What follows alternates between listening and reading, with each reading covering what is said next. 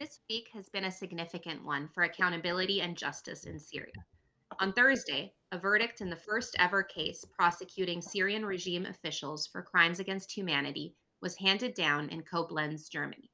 And this Wednesday, a new case in Frankfurt, Germany, prosecuting a Syrian doctor for his role in committing torture kicks off.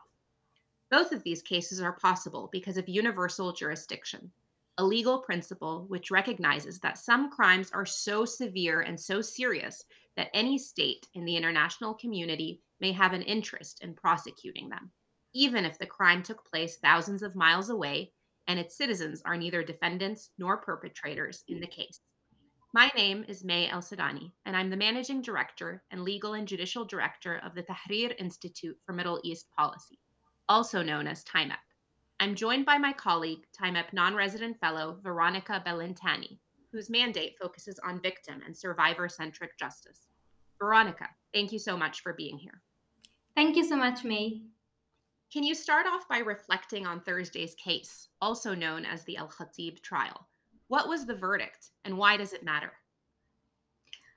Sure. So, first of all, the Al Khatib trial in itself is very significant because since 2011, this is really the first time that crimes committed in Syria by the Syrian regime are being addressed by a court of law. Anwar R is the head of one of the branches where crimes of torture were committed, and in fact, he was found guilty of crimes against humanity of torture.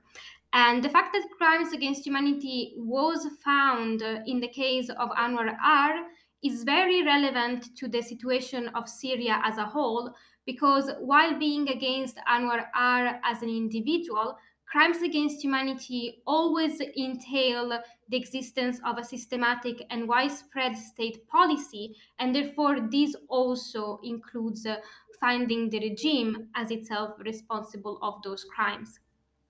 A very significant case, like you say. But this Wednesday, there's also a second case kicking off. Tell us more. Yes, so on Wednesday, Ala M is going to be brought before the Frankfurt court for charges of torture and sexual violence.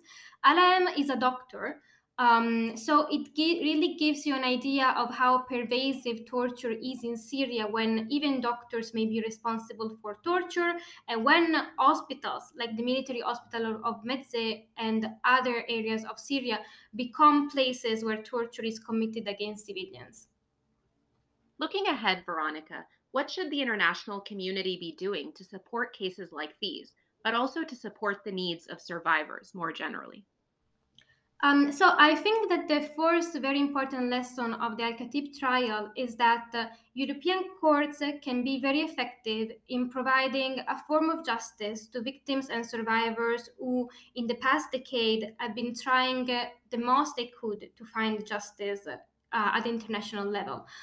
So the first lesson would be that those trials need to happen also somewhere else, and therefore more European countries should really try to include universal jurisdiction in their own legal system. And if they actually already have this system in place, they should try to make sure that there are no obstacles that may prevent survivors to have access to this venue for justice. Another thing that is really relevant is that we should not think that trials are as themselves are enough just because they are happening, but also the process in which a trial is conducted is extremely important for how justice is conceived. So, greater victims' participation, greater access to what is going on, therefore, outreach efforts, Arabic translation, verdicts, and recording. Having access to this kind of information to victims and survivors is in itself very important to see justice being done. And then, when we talk about the needs and the priorities of victims, it's very important to understand what does justice means to them. So after the Khatib trial, we really saw a lot of attention being brought to the fact that Anwar Raslan and also Ala M have committed those crimes in the past, in 2011, in 2012. But those crimes are not over, and they are still ongoing at the moment in which me and you are speaking right now. And therefore, there should be more attention by the international community on maybe saving the rest, so actually releasing detainees or bolstering efforts that may actually lead to find information about the fate and the whereabouts of those individuals. So justice should not, of course, be limited to what can happen in courts.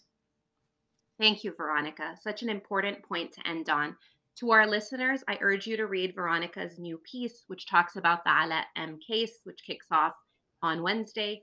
And to everyone else, please continue supporting Syrian voices and Syrian survivors. There are many important organizations doing great work and taking the lead here. And I hope that this conversation plays a part in standing with those survivors and victims, as we all should do. Thank you, Veronica, and thank you all.